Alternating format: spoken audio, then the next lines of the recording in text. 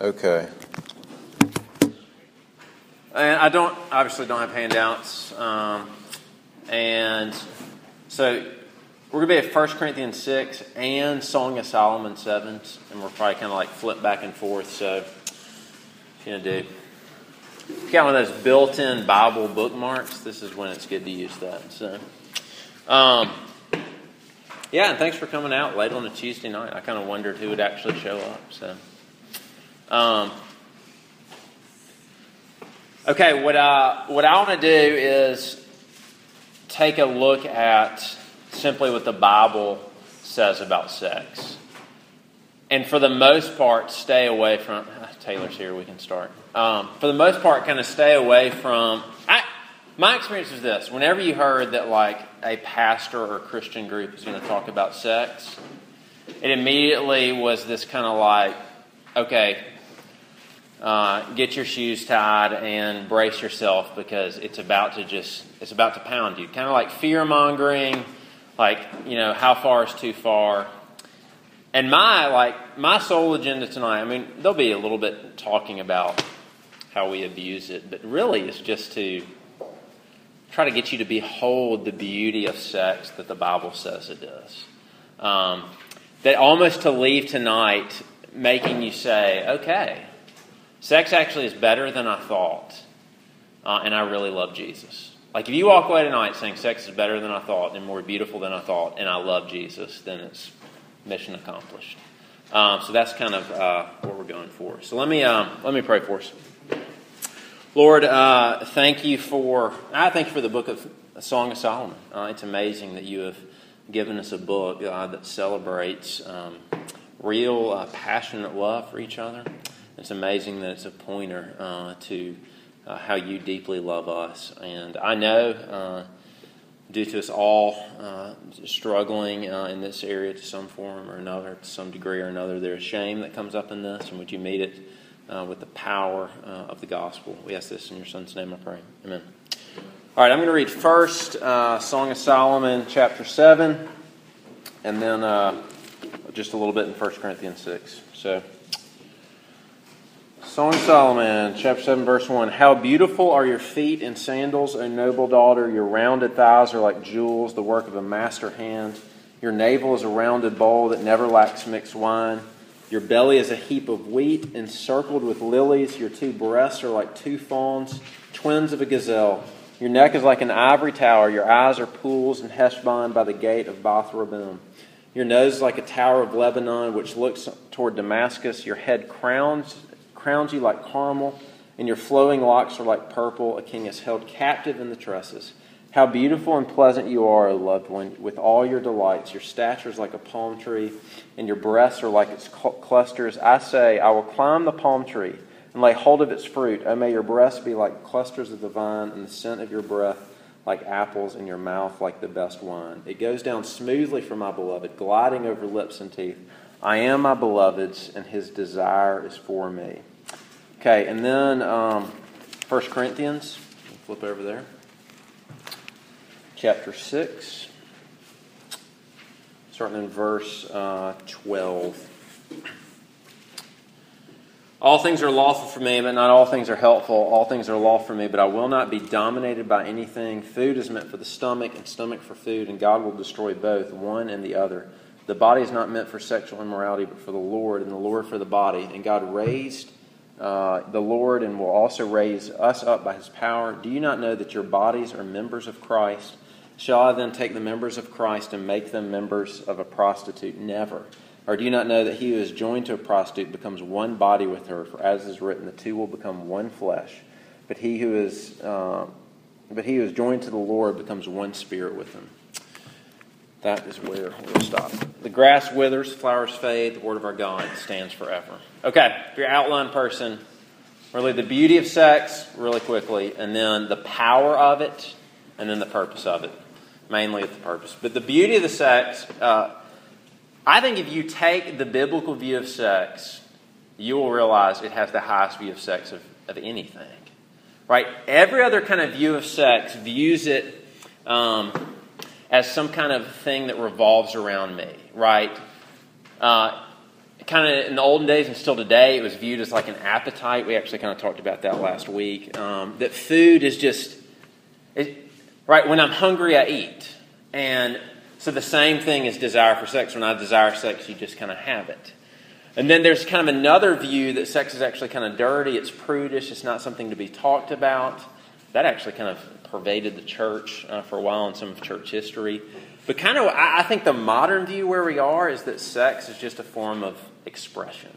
Like, that's where you express who you really are. And if that for you means you want to keep it in marriage and raise a family, then so be it. But if the way that you're fulfilled, is sleeping around or pornography or whatever it is, it's just about you and your expression. And the Bible, it just has an amazingly high view of sex. Because it says all those other views, any other view but the biblical view of sex, actually belittles it. It actually kind of dehumanizes it because it just makes it about you. And sex, by definition, is supposed to involve another person. And it is loving. And because it's loving, it has to be selfless. And the Bible says that sex is something to be celebrated. That it's actually God's creation. And whatever God creates and whatever God calls good, it just is good. We don't get to call it anything else. And it's enjoyable. And so, right, the Bible has one book, right? There's a whole book devoted to marital love and sex. There's no other topic in your whole Bible that gets one book devoted to it, right? There's not a book on like decision making. There's not a book on how to have a quiet time, right? All these things that we say are good and those are and deeply important. But the Bible has such a high view of sex that it has a whole book on it. Like you just got to kind of interact with that. And so the Bible says sex is something that is created by a good and perfect God, but it's only created for the context of marriage between man and woman. And that's it. And that just kind of needs to put some of you at ease. Because if you grew up kind of in a certain background, we start thinking that having sexual desires is wrong, or something to squelch, or something to feel guilty about.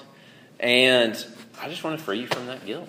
Like the Bible says sex is good, and sexual desire is good, and it's a part of His good creation. And it never just says it's just a part of your physical appetite. So, comprehensively beautiful idea of sex. It is incredibly positive. But here's the deal.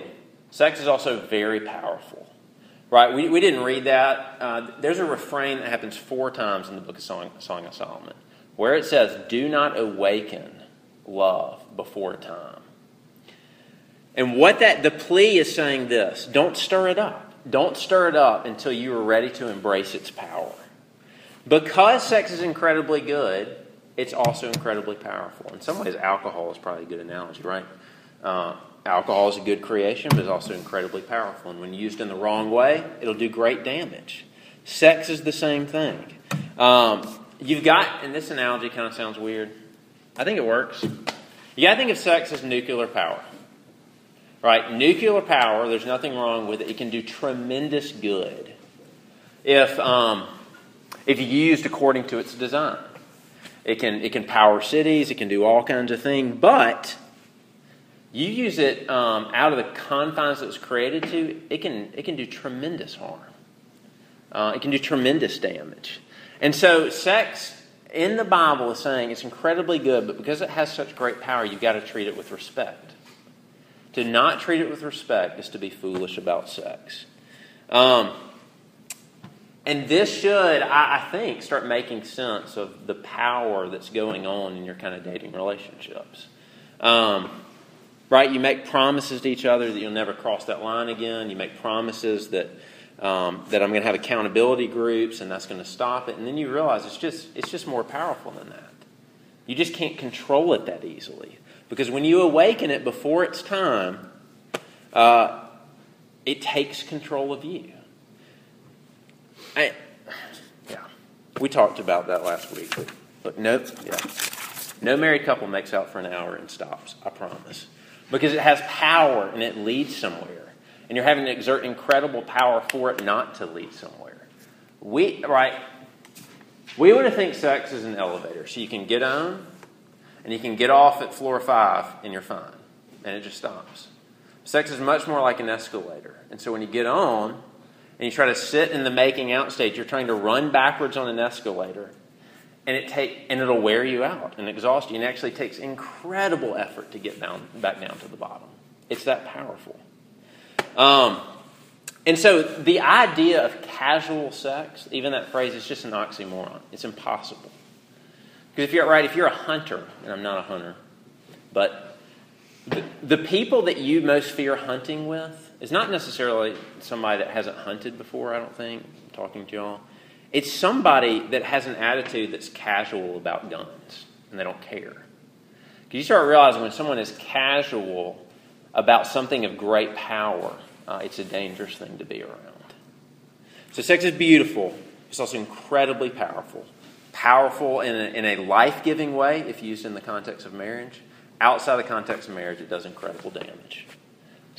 And so, what's the purposes? When God created sex, right, He didn't consult us about the purpose of it. He didn't say, hey, what do you think this should be used for? How can we use that? And that kind of makes us mad because we think we have our own purposes.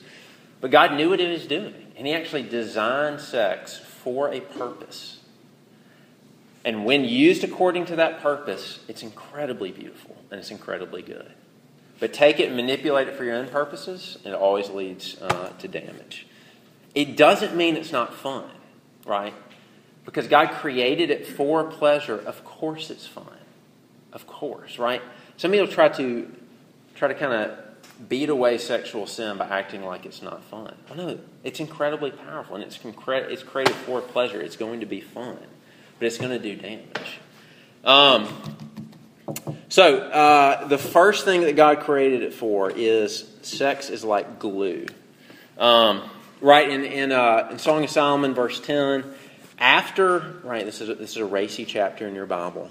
After the husband undresses her, what she ends up saying is, I'm my beloved's, and his desire is for me. And what you realize is sex actually did something. It really united them. It really communicated something, and it binded them together. So much so that after that, she feels connected. She feels like she's his. It's the same thing that Paul points to in 1 Corinthians 6. Right, this is an amazing verse. It says, shall I take the members of Christ and make them members of a prostitute? Never. Or do you not know that he who is joined to a prostitute becomes one body with her? For as it is written, the two will become one flesh. See, Paul is saying that even when a guy goes and sleeps with a prostitute, though his intention was solely about pleasure, he says, you became one flesh with her. Even though that wasn't your intention. And even though that wasn't your purpose. Paul's making an incredible statement. He says sex communicates and binds you to another person, whether that's what you intended or not. Because that's its purpose. And so sex unites you and makes you one flesh. Every sex act, and that doesn't just mean intercourse, it is a uniting act. It's just how God created it. And Paul says what happens is you end up bonding physically, emotionally, spiritually with that prostitute, even though you didn't mean to, so much so that you're now one flesh. And so I think sex is glue, right? That's why you've got to think of sex in some ways like super glue.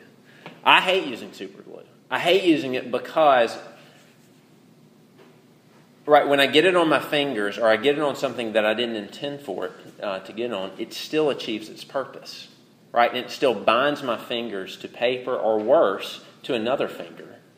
And then it creates real pain when you pull it off. But here's what's interesting. I have no idea how super glue works. I could not explain the chemistry behind it.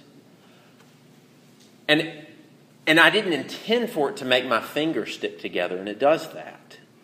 But my knowledge of how super glue works, nor my intents for it, does not dictate what it actually does. And that's exactly how sex works. Your knowledge of how it unites and makes you one flesh, nor your intentions for it matter. It just does. because it's just its purpose. And God designed sex, this is what makes it amazing, in such a way that it promises lifelong commitment. It says, I'm here, and I'll be here tomorrow, and the next day, and the next. All of me is yours today and tomorrow.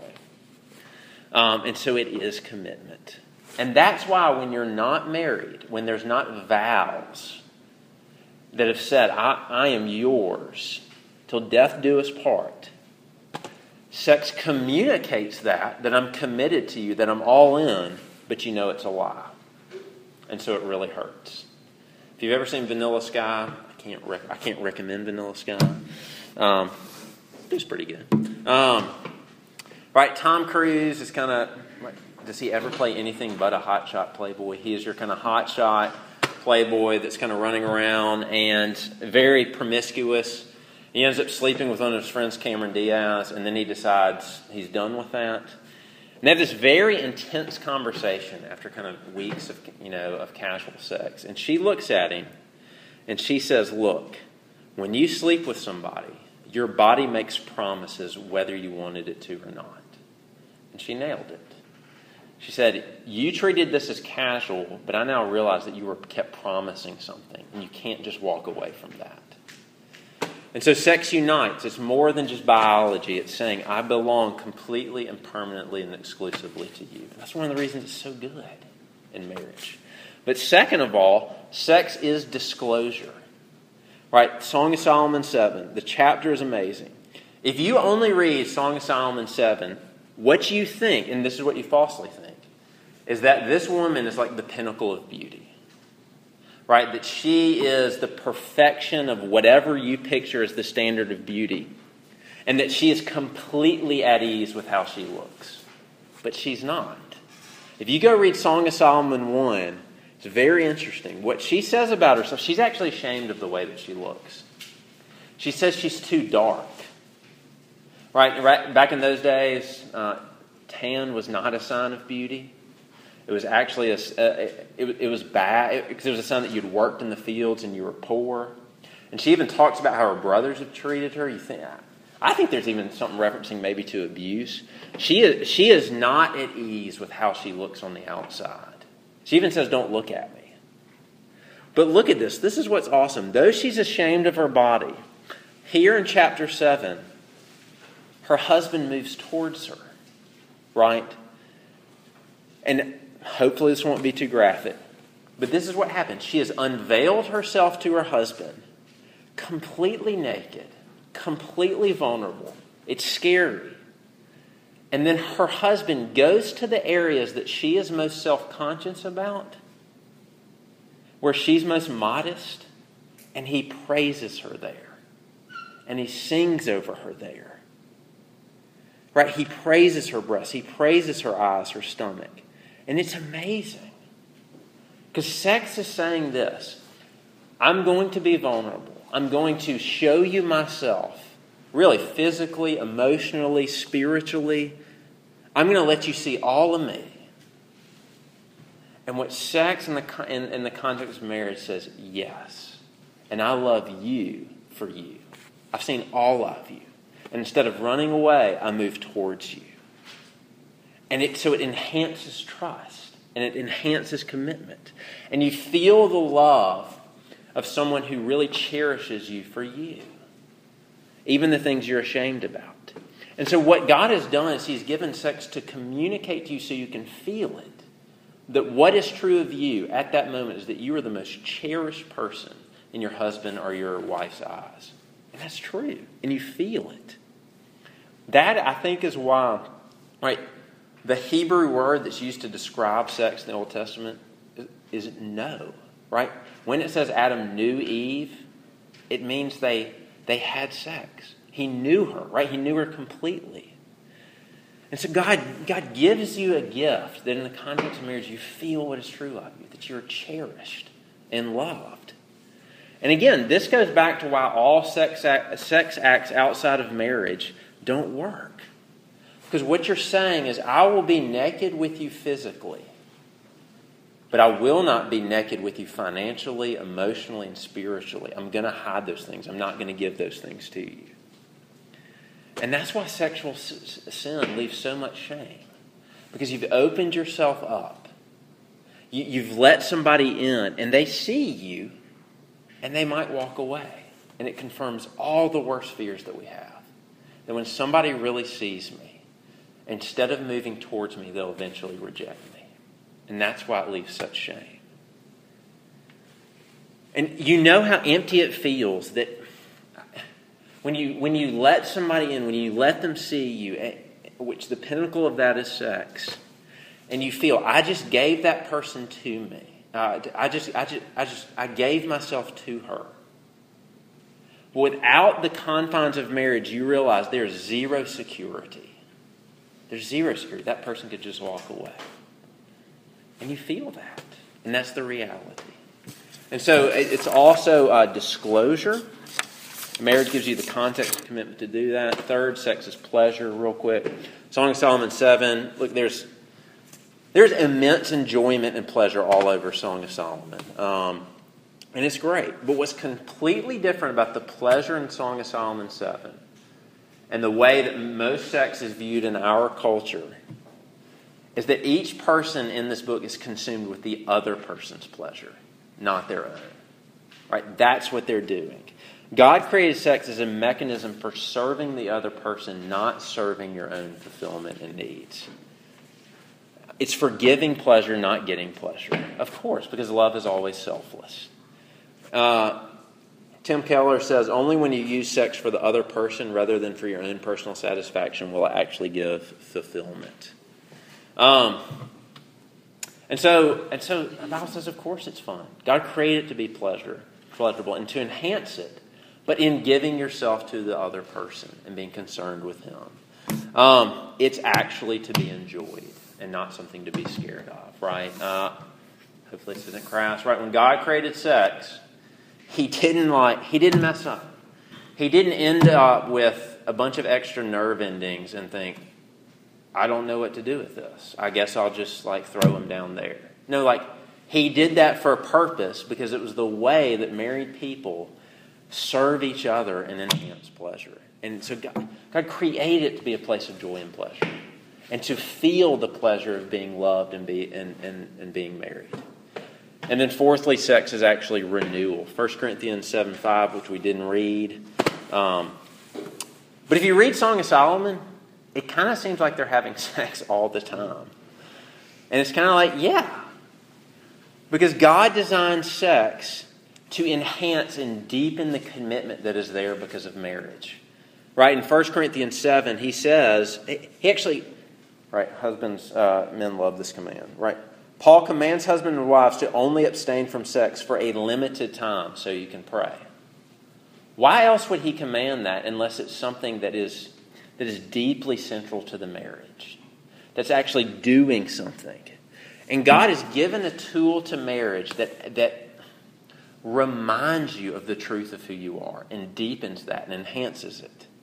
Because you forget. In marriage, after a year or 2 years, what you start thinking is that life is supposed to revolve around my kids. Or life revolves around how good I'm doing in your job. Or all these things start begging to be your primary commitment. But then you enter the bedroom, and what's true of you becomes a reality again. That my primary commitment is your spouse. And it renews that, and it deepens that commitment.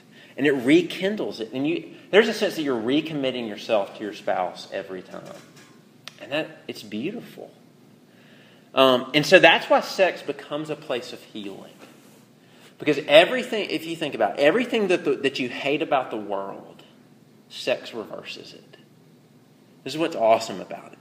We are built and need to be alone with someone so they can totally and completely see us and love us. And the world does the opposite. This is what we hate. Right? We feel vulnerable in the world. We feel like if somebody, right? We all run these PR campaigns to manage what you think of me so that you'll like me. Because we don't want to feel vulnerable in the world. But in the marriage bed, you finally feel safe. Because somebody sees you and moves towards you. We feel ugly in the world. We just do. And in the marriage bed, you finally feel beautiful. We feel unwanted in the world, rejected, But in the marriage bed, you finally feel cherished and desired. And it just belittles what the world says about you. Sex is wonderful because it's a place where you're known and where you're loved. And it keeps communication. So those are the kind of four purposes. And then fifthly, the primary one, and this is kind of where we'll end. Sex is actually a foretaste. This is by far the best part. And I don't even admit, I didn't unpack this completely until I actually started studying it. And if the Bible didn't say this, I would never say it. But this is unbelievable. Like, here's the danger. You spend a whole night unpacking just the robust, grand view of sex that the Bible has. And the danger is that you leave tonight thinking that sex is the end-all, be-all. And that's the ultimate. But it's not. On the one hand, sex really is better than you thought. Because in marriage, it improves with time, and you become vulnerable with a person. As you grow in love with a person, you realize sex is more than just about getting needs met. It's about loving a person. And it really is better. Like, it's holistic loving someone, and there's a thrill of a commitment. But on the other hand, in marriage, you realize sex is not as big of a deal as you thought. You got to hear me right on this. In marriage, you realize sex is awesome, but it will not save you. And it won't save your marriage. And it won't fix your problems. And it won't make them magically go away. Because it was never designed to do that. And when you think sex will do that, it'll make you bitter and angry. It'll make you mad at your spouse. Because sex never was designed to be able to hold the weight of all your hope and expectations for fulfillment in life. It can't do it. Why? Here's the best part. Because God designed sex to be a foretaste. Right? To be a shadow. This sounds crazy. God designed sex to be a shadow of the rapturous love that He has for you, His church. That's what Ephesians 5:31 and 32 says. If you go read it, it says, a man shall leave his father and mother, hold fast to his wife, and the two will become one flesh. Right? He's quoting Genesis 2. And then he says, this mystery is profound. When he says this mystery is profound, we think he's about to go talk again about marriage. But he says, I'm saying it refers to Christ and His church. That's crazy. Paul just said the two will become one flesh, and that is a mystery, and I'm saying it refers to Christ and the church. Which means, and I don't completely understand this, right? Paul said it's a mystery, so I won't say I understand it.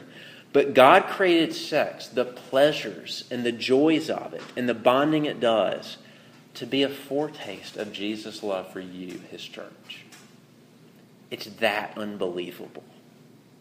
Does that... Okay, we'll just be gross. Does that mean that, it doesn't mean that Jesus wants to have sex with you. No, don't be ridiculous. But it does mean this, that everything that happens in Song of Solomon, everything about that thrill, it's just a foretaste, a glimmer of the love and enjoyment of Jesus' love for you. That's really what it means. Right? Why do we not do sacrifices anymore? Right? We don't sacrifice lambs anymore because in the Old Testament, those were shadows, pointers to Jesus' first coming. And so because He died on the cross, to do a sacrifice would now belittle what Jesus did. Right? The real thing has come. Why do we still do marriage and sex? Because those things are shadows and pointers to Jesus' second coming. And when He comes again, and we all experience the great marriage supper of the Lamb, there will be no more sex and no more marriage. Because those were just designed to be a foretaste of that. And so I just dare to think with me, dare to think. This is amazing. Jesus wants to be your passionate lover. He really does. He wants you to be intoxicated with His love. That's how good He is. And if that makes you uncomfortable, if it makes you uncomfortable that Jesus wants you to be enamored with His love, that He's passionate about you, and that the Song of Solomon, though remaining a true story, is just a mere illustration of how the Lord of this universe feels about you, If you're uncomfortable with that, you just need to admit that that means you think Song of Solomon is a better husband than Jesus. And that's impossible. He is the lover of your soul in all its thrills. So think about everything that sex points to, right? It's commitment, it's glue. You want commitment? Jesus says what it means that I love you is that you're united to Christ. That He wants to be one with you. There's nothing like that. Jesus says in Christ, nothing can shake my love for you, not even your sin. You cannot make me love you any less. Right? One of the great things about sex is like you kind of have to get rid of the things that are between you before you go to the marriage bed, because it's communicating what you're one. If you don't feel like you're one, you got to kind of deal with that. And don't miss this. Jesus is so committed to you, so wants to be one, that the thing that's between you and Jesus is your sin. And so He does whatever it takes to get rid of that. And He becomes sin and becomes shame on a cross 2,000 years ago. He takes it away so that He can be utterly committed to you. And He never makes an empty promise. He says, come to me, all you who are weary and heavy laden. Come, I'll give you rest. I will give you myself. And so it's commitment. You want oneness, right? Sex communicates oneness. Jesus says, I will withhold nothing. If you come to me, all that is mine is yours. And all that is yours is mine. We bring sin, we bring shame. Jesus takes it. Jesus brings righteousness and love and mercy and forgiveness, and we take it. It is utter oneness. So much so that salvation is called in Christ, according to Paul. It also means He knows you. Right? Remember Song of Solomon.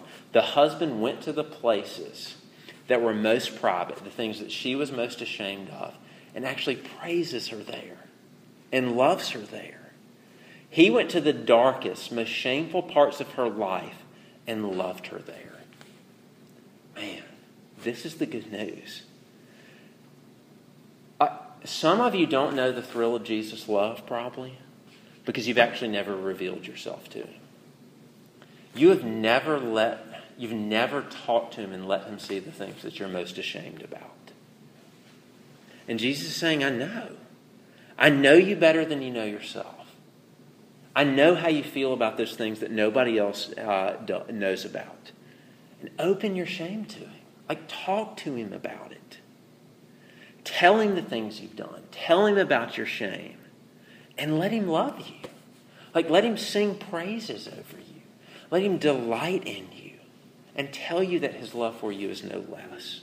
He is a better lover than Solomon. I promise. Right there, true story. There was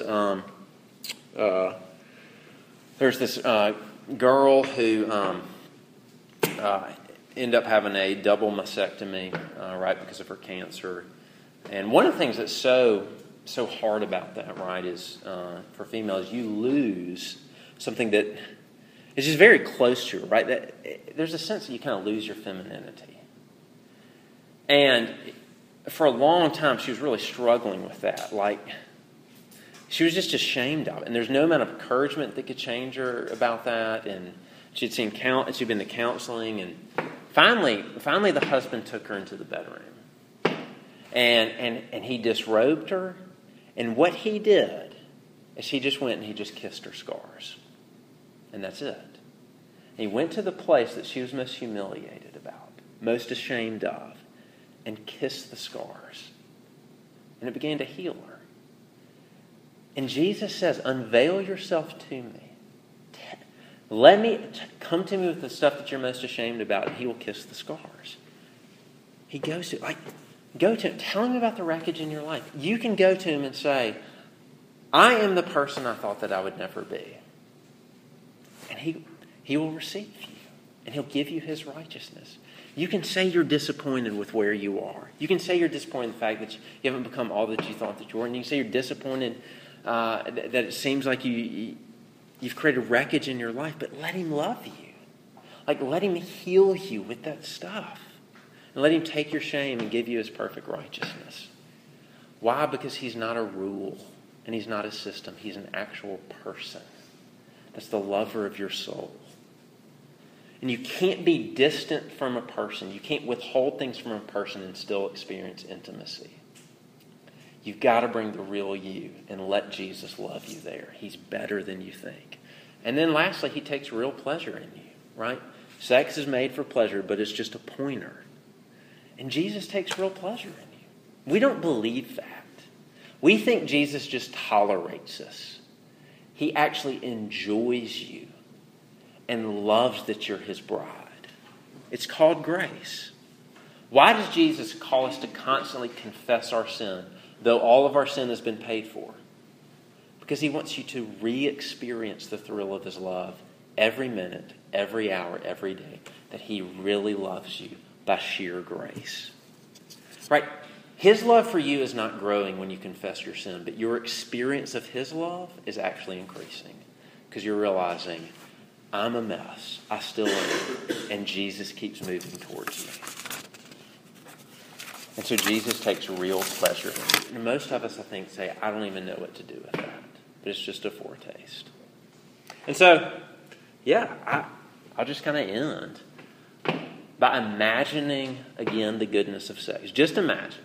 Imagine the security of being completely known for who you are and all its shame, and yet being completely secure because of commitment and pleasure and nothing that you can shake. And that's the offer of Jesus. And that's how sex points to Jesus. And you can receive the free love of Jesus because it cost him everything. Let me pray for us. Lord, thank you for your mercy. Thank you for the gift of sex. Lord, it is sometimes foreign for us to think that you take real pleasure in this. Because so often, Lord, we have been hurt by other people. We've been burned by people when they've seen us at our worst. And so often, Lord, we project those kind of things on you. But Lord, thank you for grace. Thank you that you created sex just to be a foretaste to you, and it's such a great mystery. But Lord, would you enable us to do what we can't do for ourselves and open ourselves to your love and receive you as the passionate lover of our soul, and let that heal us of our scars. In your Son's name I pray. Amen. All right. Glad y'all came.